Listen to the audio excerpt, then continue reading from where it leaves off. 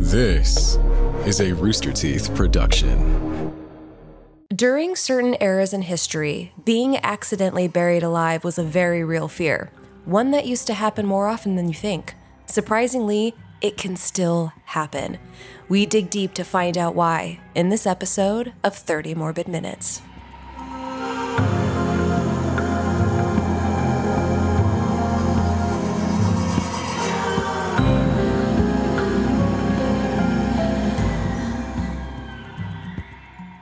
This is the podcast where we cover topics, people, places, events, and history of a morbid, macabre, dark, and downright grisly nature. I'm Elise Willems. I'm Jessica Vasami. Chances are most of you listening to this podcast are familiar with David Blaine. He's an illusionist known for his many daring feats of endurance. He's considered to be one of the many modern Houdinis, who also happens to be one of David Blaine's inspirations. David Blaine has been active in the magic world for over 25 years now, performing all sorts of extreme tricks that feel kind of more like stunts than illusions. And at the start of his career, he performed one of his very first public feats of endurance, being buried alive. A big way to start.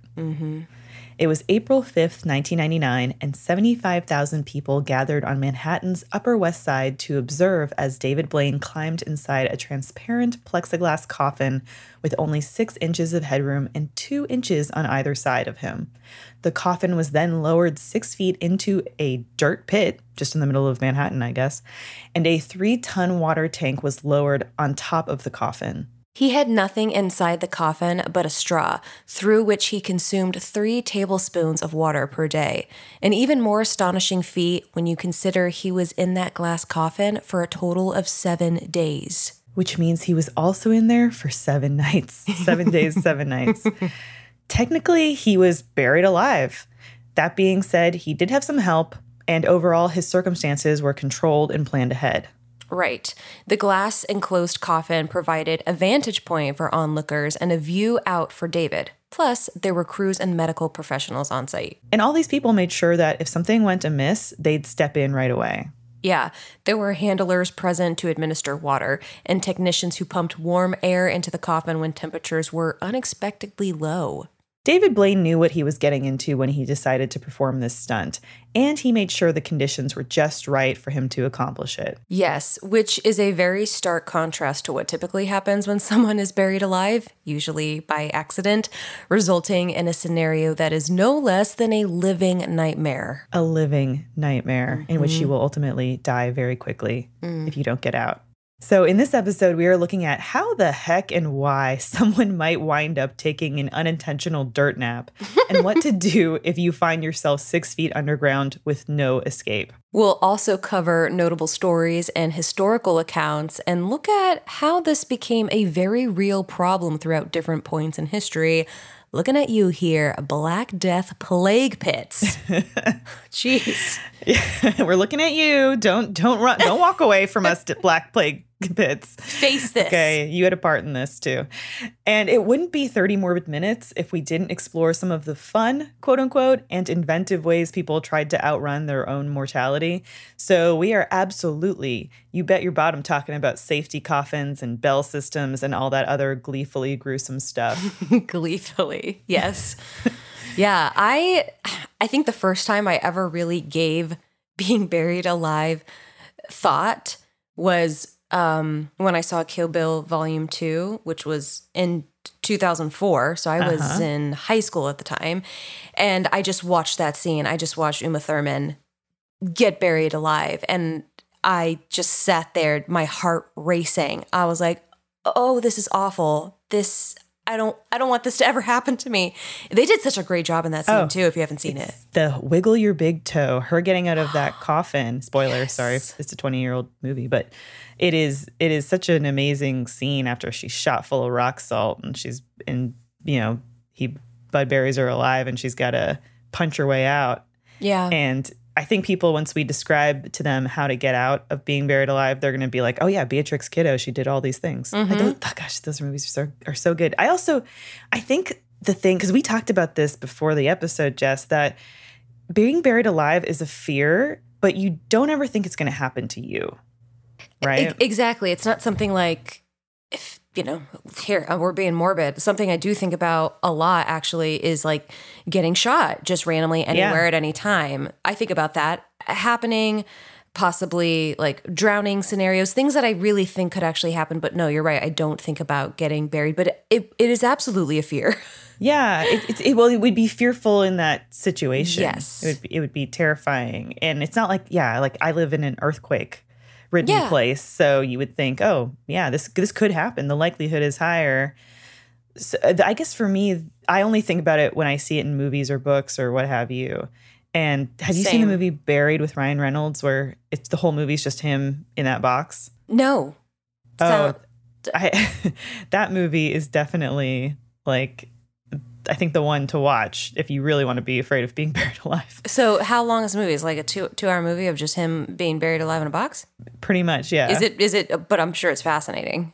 Yeah, it's all Ryan Reynolds. I think I might rewatch it after doing this episode because it got me thinking about it. Yeah, I rewatched the burial scene in Kill Bill just to like let me feel what it's like as I do this episode. Yeah.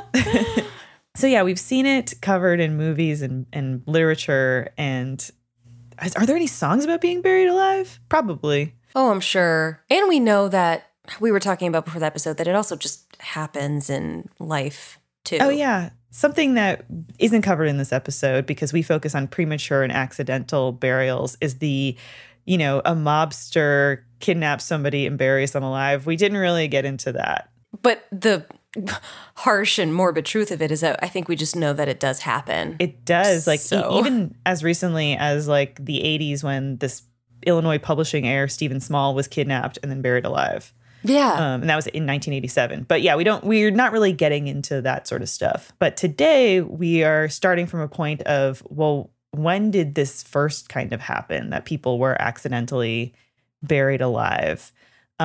Yeah. You know, right, Jess? Well, though we're sort of lacking in hard evidence, research and educated guesswork suggests that even our early ancestors did this.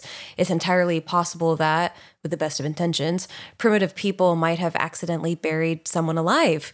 How, you ask? Well, by enclosing a wounded or injured person inside a nearby cave to protect them from predators or the elements, which makes sense, I guess. Yes, it makes total sense. And I think the thinking here was that if the injured person recovered, then they would find their way out of the cave and reunite with the tribe. But in the meantime, enclosing them in the cave meant that they were protected while they recovered. Except that if the wound was fatal or the injured person didn't have the strength to free themselves from the blockade, they would consequently be trapped and die inside that cave. So it's definitely one of those like good idea in theory scenarios that can go really wrong. Oh, for sure.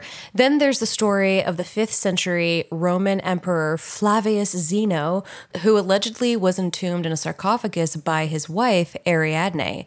It's unclear exactly why, however, a pair of historians from the 12th and 13th centuries both speculated that it was due to his excessive drinking. The story goes that Zeno regained consciousness inside the tomb, but Ariadne refused to let him out despite his cries to pity him. Now, whether this story is truth or myth is questionable at this point. Around the Middle Ages is when records start to become more accessible. Yeah, during the 14th century, the Black Plague was just tearing through Europe and ultimately decimated around half of the continent's population, creating pretty dire consequences. No one was exempt from the reach of the plague, especially the serfdom, the very people who, under normal circumstances, would be the ones digging graves for all of the human remains. Oh, it's the irony that the grave diggers are the ones dying when you need the most graves. Yeah, God, who's going to dig those graves? Yeah, and the fear of spreading the disease, the plague, and a lack of space and time to conduct proper funeral rites created all these grave supply issues, grave in direness and grave in actual graves, ultimately leading to the creation of mass grave sites, aka plague pits. And, oops, not everyone presumed dead of the plague who was buried during this time was actually dead. Yeah, plus distraught mourners would also go a little overboard in their grief and fling themselves into the plague pits. Then, of course, no one would want to help them out of fear that they would emerge from the pits also carrying the disease. it's all bad. Big yikes. Huge. Okay, so all these plague pits are happening and people are coming out of the pits carrying disease and doctors aren't diagnosing people, etc. Now fast forward to the 18th and 19th centuries, our favorite time period here on 30 Morbid Minutes, the Victorian era. Yes. And if you can recall back to our very first episode of the show, Death and Superstition in Victorian England, we talked about the prevalence of death during this time and how ubiquitous it was. Death was just everywhere. It was at the forefront of everyone's mind, and people sometimes fixated on and prioritized their death arrangements, forgetting to focus on life. And this is when we start to see the theme of premature burials popping up in macabre literature, like Edgar Allan Poe's aptly titled The Premature Burial, and his other work, The Fall of the House of Usher, which is actually in the works right now as a series with Netflix. I'm very excited for that. Mm-hmm. There were a few people of the time who kind of took up this mantle of activism against being buried alive, like they fought it. And William Tebb, who was this businessman, he had a fear of being buried alive and co-wrote a book called Premature Burial, How It May Be Prevented, which was published in 1905. And this book chronicled 219 instances of narrow escape, 149 which were actual premature burial, and then 10 of bodies that were accidentally dissected before death. I love that there was like a book about it, how it may be prevented to accidentally be buried alive. Or yeah. Tebb, alongside Walter Hadwin, founded the London Association for the Prevention of Premature Burial. They tried to pass legislation that would put more onus on doctors and introduced a bill to Parliament proposing that the disposal of the body or burial without a death certificate was unlawful. Now, I know that this was, 150 years ago, but the idea of someone being buried without a death certificate is pretty wild. It is, and which isn't to say that coroners and the like didn't exist. Yeah, there just wasn't infrastructure at this time or official legislation that insisted that when someone died, there had to be an inquiry or that sort of thing. Mm-hmm. It makes sense that it was around this time that an Italian psychologist, Enrico Morselli, coined a term to encompass the fear of being buried alive. Bene. He called it taphophobia. This word combines the Greek words for fear and grave, and taphophobia mainly relates to the extreme claustrophobia aspect associated with being buried alive, or the fear of being prematurely buried despite not actually being dead. And George Washington is among history's most notable taphophobes, and on his deathbed told his secretary to leave his body interred for 3 days following his assumed death, just to make sure. And this did happen. He was left, and then everyone checked, and it was like, yep, he's dead. Yep, I'd be like, wrap him up. I make the wave symbol with my fingers and be like, it's midnight on the third day. We got him. Yep. So like George, this fear of being mispronounced dead and being buried alive, well, it gained a lot of traction with a lot of people during the Victorian era. We mentioned, William Tebb and his obsession with it. And the population at large just became obsessed with it too. I'm obsessed with being buried alive too. I just you love are. it so much. Yeah. Much like the 14th century Black Death and the Great Plague of 1665 to 1666, there was mass death happening in London due to various epidemics. An onslaught of cholera outbreaks killed tens of thousands of people between 1832 and 1866. Disease and pestilence ran rampant. Consequently, the mortality rates were astronomically high, especially infant mortality. Yeah, it turns out unprecedented and rapid urbanization combined with poorly contained disease, plus a lack of modern sanitation, as well as underdeveloped medical hygiene, is not a recipe for creating a thriving population, as it were. Nor was it even mandatory for doctors to perform autopsies, so death could be diagnosed at arm's length.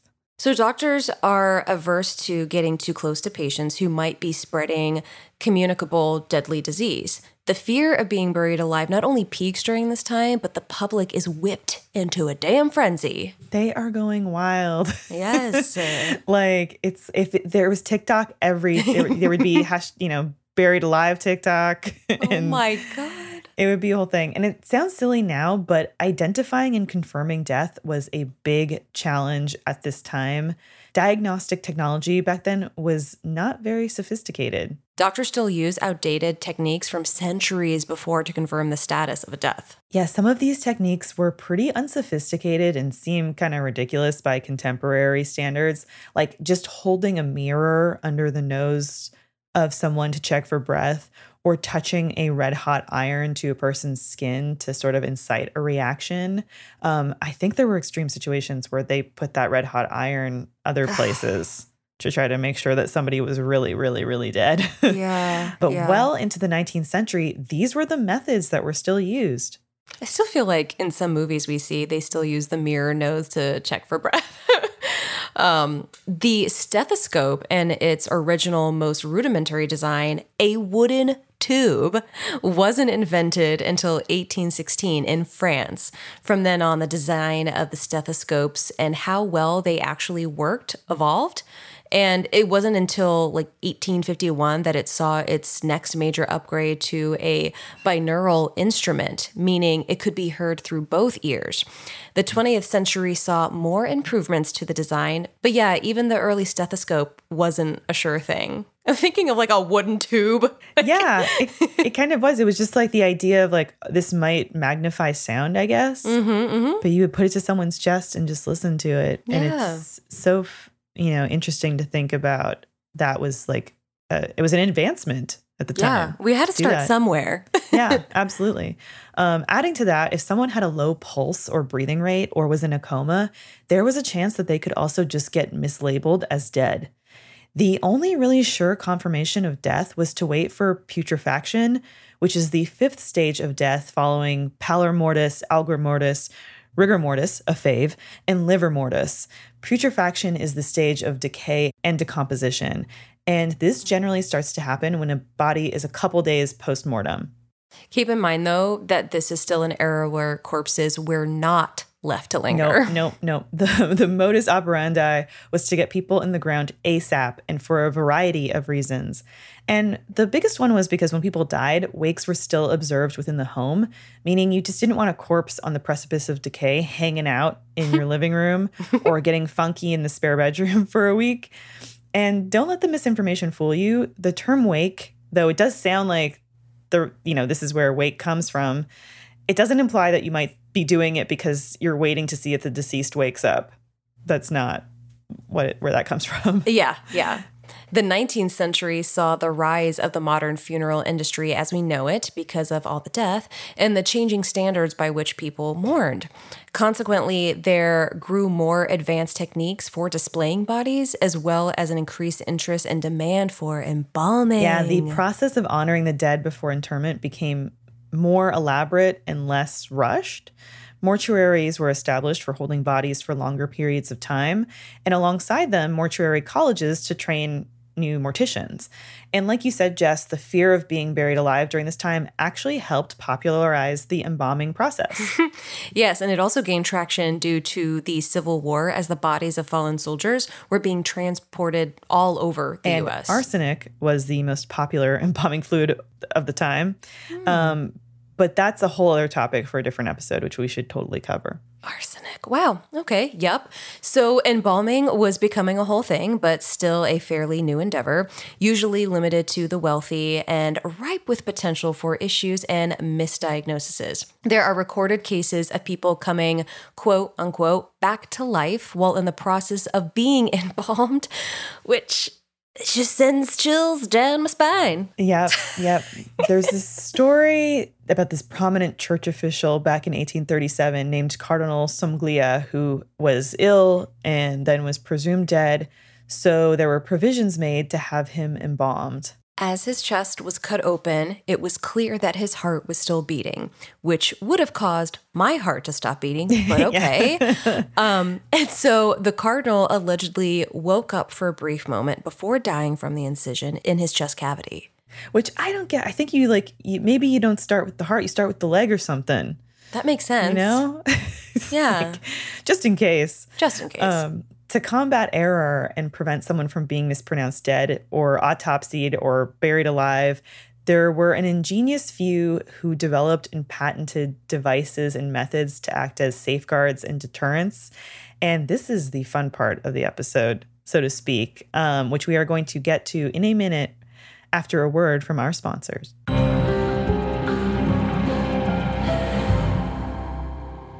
One of my favorite backyard activities is sitting around a fire with my favorite bev and making some s'mores with friends. That's my ideal summer night. What is yours, Elise? Me too. I love just sitting on my back patio, enjoying the summer nights here in Los Angeles around a fire, thinking of my pal Jessica, who's in her backyard. Also, we're like ships in the night.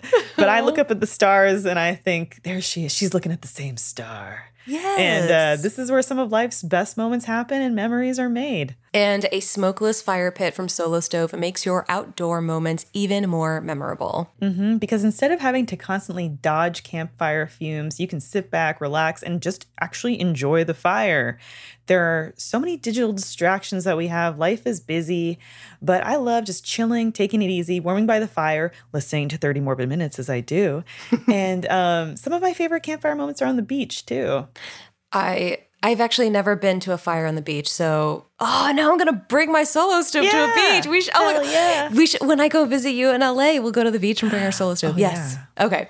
Solo Stove has a smokeless design that is head and shoulders above typical fire pits, like truly smokeless. No icky smoke fumes sticking to your clothes or making you cough, which is one of my personal favorite things about a Solo Stove because I hate smelling like smoke even after I shower. I swear it sticks to me for days. Absolutely. And the great thing about Solo Stove is like, you don't have that smoke sticking to you after. And when you receive your bonfire or whichever edition you buy, you'll have it set up aside and ready to go in minutes. The kit is so easy and straightforward. I have the bonfire, which is the mid-range and the most popular version.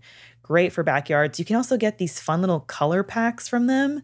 So you can have like cool colors in the flames and stuff. It's awesome. I know. So easy to use, unpack, and get started. Another great thing about Solo Stove is that they're easy to move and transport. So you can literally take them anywhere on camping trips, to the beach, wherever. Cleanup's easy. All it takes is to light is a few bits of starter, and then you'll have your fire going in minutes. And like I said, like not a ton of mess. You're left with just pure white ash to empty out. The Solo Stove has stainless steel construction designed to regulate airflow and burn more efficiently. So little smoke, you'll wonder how there's so much fire. And they're built to last. Plus, they just look really cool and polished. Solo Stove is so confident you'll love it. They offer a lifetime warranty and a 30-day free return policy. Right now, you can get big discounts on all fire pits during Solo Stove's summer sale and use promo code 30mm at solostove.com for an extra $10 off. That's solostove.com, promo code 30mm, 30mm for $10 off on top of their incredible summer sale discounts. Thank you, Solo Stove. Now back to the show.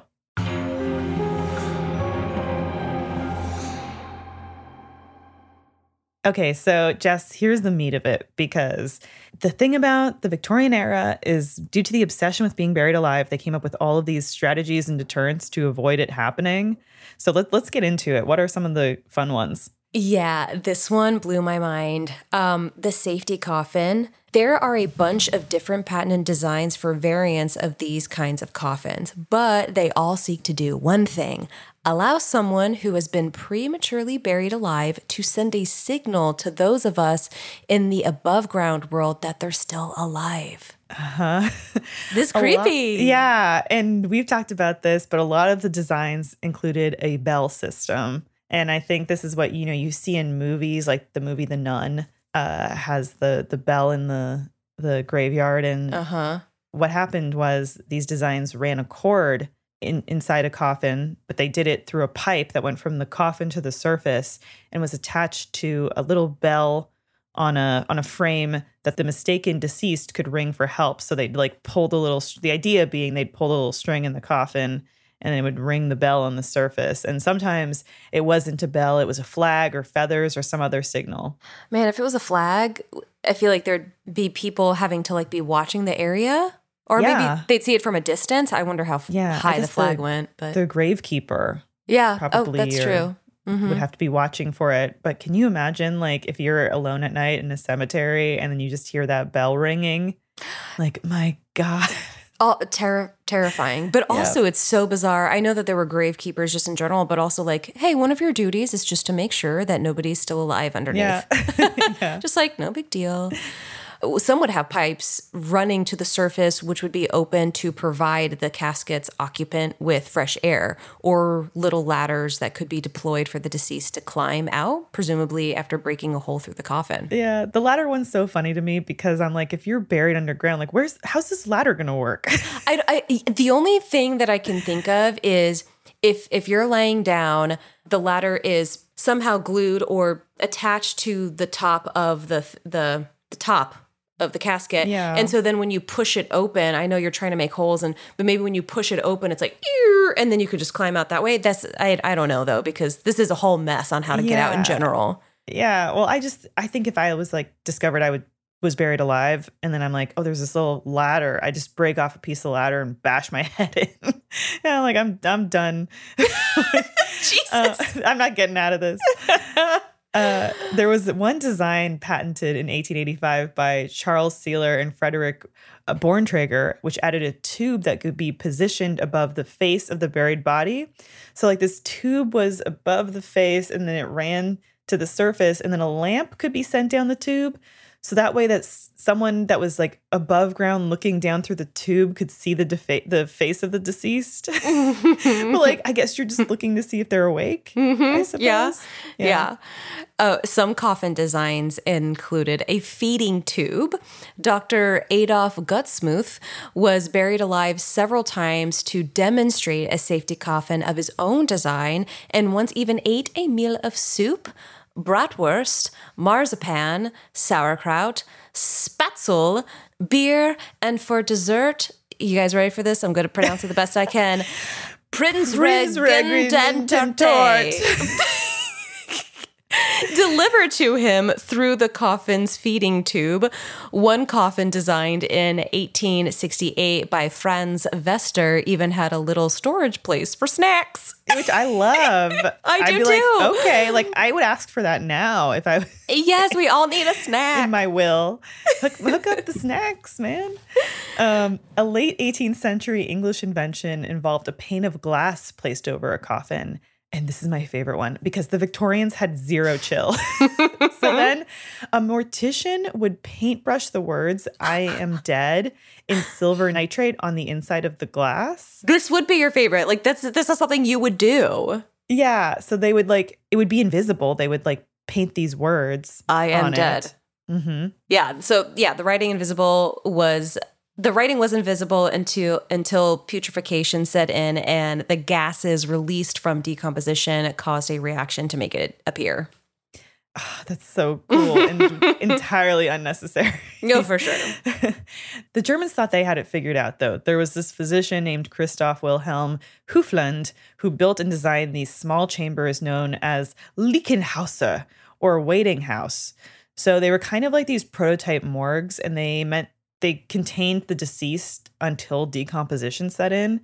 And the first designs of these little houses, I kind of picture them to sort of be somewhere you could, like a sauna almost. But his first designs could hold up to 8 bodies at a time. These waiting houses evolved and became more elaborate throughout their usage in the early 19th century. Unlike contemporary morgues, which offset decay, the idea here was to speed it up. Yeah, they would pump warm air into these rooms.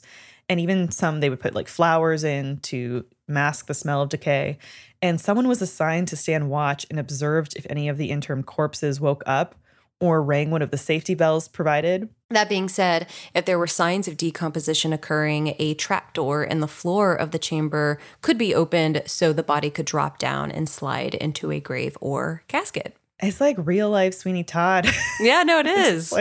Oh yeah, he's dead, open the door. He's dead, open the door.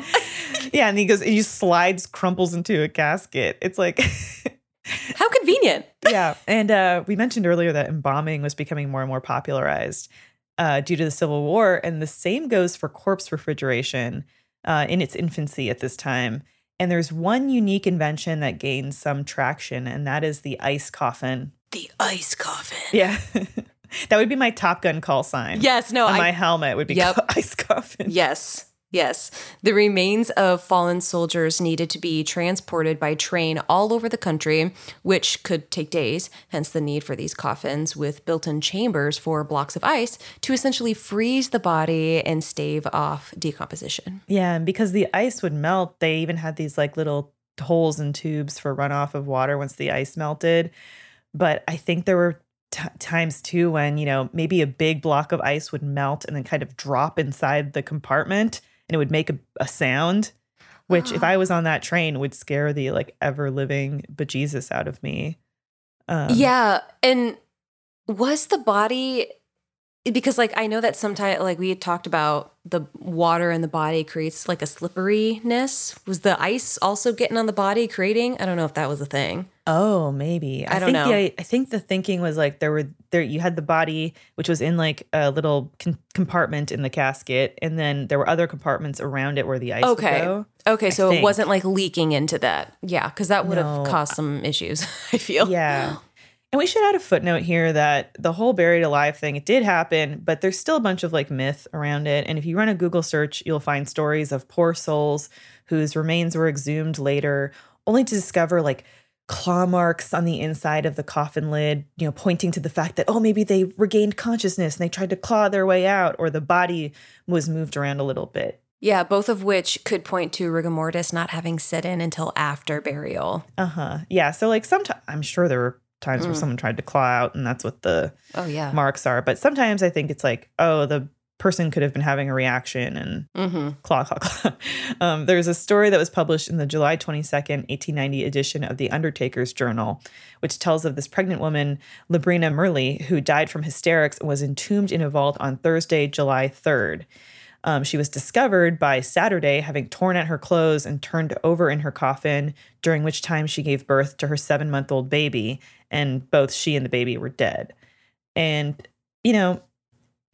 this all sounds like stories of a time gone by, like an artifact of a different century, but it still happens in the present day, right? Jess, people being prematurely assumed dead. Yeah. In 2014, a Mississippi man was pronounced dead, put into a body bag, and taken to a funeral home.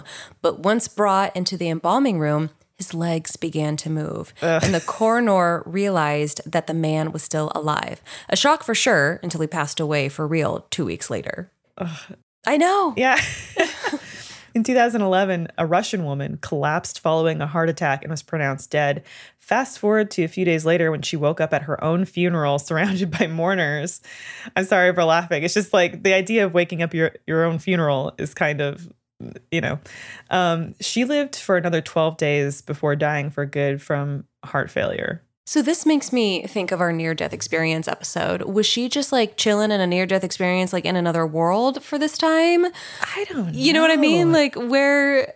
I feel like it's like she was like that close to death that it was like, it was hard to tell the difference. Yeah, it's strange. But gosh. Yeah. Well, I mean, Elise, it sounds like we should prepare for this eventually, no? Oh, yeah. I think after all we've talked about, at first we thought, this will never happen to us, but it sounds like it could actually. So we are going to present to you all the 30 Morbid Minutes step-by-step guide on what to do when you're buried alive. Now, we've pulled from other guides and sources, and while they may vary slightly in the nuance and exact steps, there are general commonalities across them all. Here it comes. Here we go. The first and foremost point of importance is to stay calm, conserve air, and do not waste oxygen. Because your heart rate will get elevated and more rapid, and you'll breathe faster, and eventually you will start to hyperventilate, potentially. So inhale deeply, hold your breath, conserve your air, exhale slowly. Yes. She's doing it now. She's demonstrating for us. I'm demonstrating for us all. Yes, so devices like matches and lighters waste oxygen too. Also, don't scream. I know you're going to want to, but it's likely no one can hear you and you're just wasting more oxygen and raising your heartbeat. In a classic coffin, there's maybe an hour or two left of air. So keep that in mind. Ryan Reynolds found that out the hard way.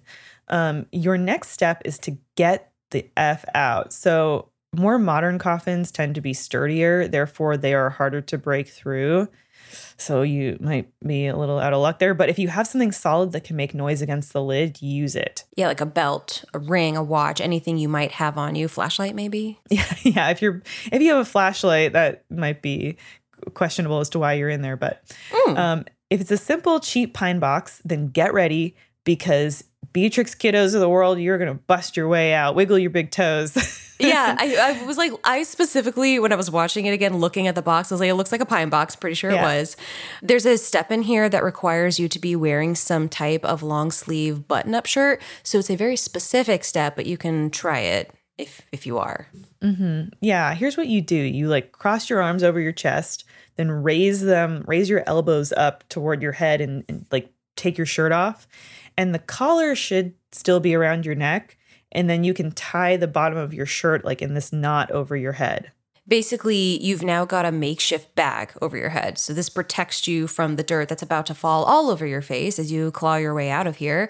Otherwise, your nose and mouth will fill with it, eventually suffocating you. Yeah, it's go time now, baby.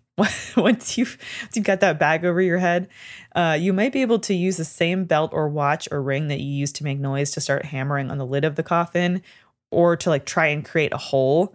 And then if you don't have any of these things, you just use what you got. So you have to punch or kick at it. Yeah. Shoddily made or cheap coffins may actually already be compromised or start to break or collapse once they're buried due to the immense weight and pressure of the earth covering them. So there's a chance that could work in your favor as well. Mm-hmm. So you've like started punching and kicking at this lid, and it's finally broken, and then loose dirt is starting to fall down on you, like rain down on you. What do you do? You're going to throw and push that loose dirt toward your feet and your side, moving it away from your upper half, because the goal here is to get yourself into a sitting upright position. Do not stop. Fill up that empty space. Keep striving to move upward. Yeah, and it will be easier to accomplish this if it hasn't been raining outside, because like wet dirt is much denser and heavier. But as that dirt is coming through, think upward. Like just have that mental vision of up, up, up. Like you got to keep moving, crawling, standing up until you can get your way to the surface and break free. And you know what? I say, don't forget to grab a little snack from the snack compartment for the road, because you're probably hungry. Yeah, that is the most important part, is the snack. Yeah, absolutely. Jess, what little snacks will you put in for me in my coffin? Maybe some gummy bears. Get some chicken nuggies. Should we record I don't know why I was thinking of this when I was like explaining, like you're going to push I feel like we should record us as like cheerleaders.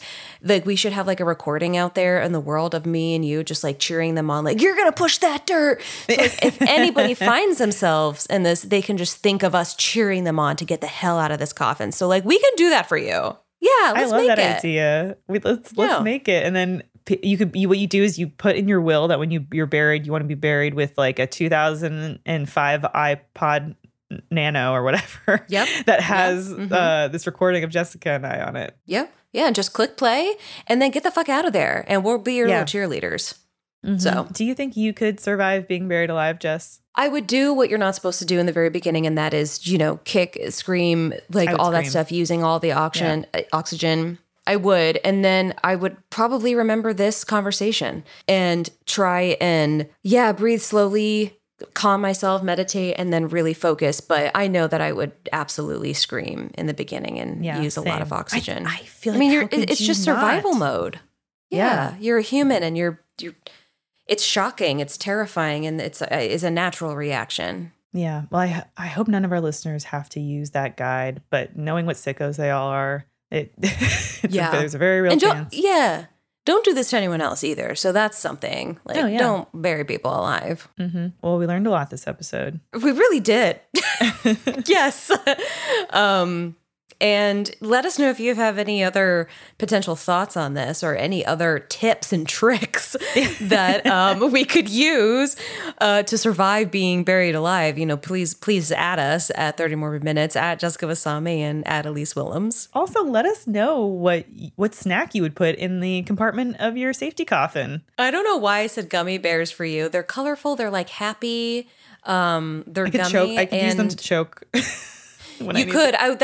Yes, absolutely. You can stuff them up your nose. I don't know, just cause for fun. I think that's a good one. Do you think that you'd put a little compartment where you'd put Nina, your turtle, in next to you? No, she would. She'd bite you.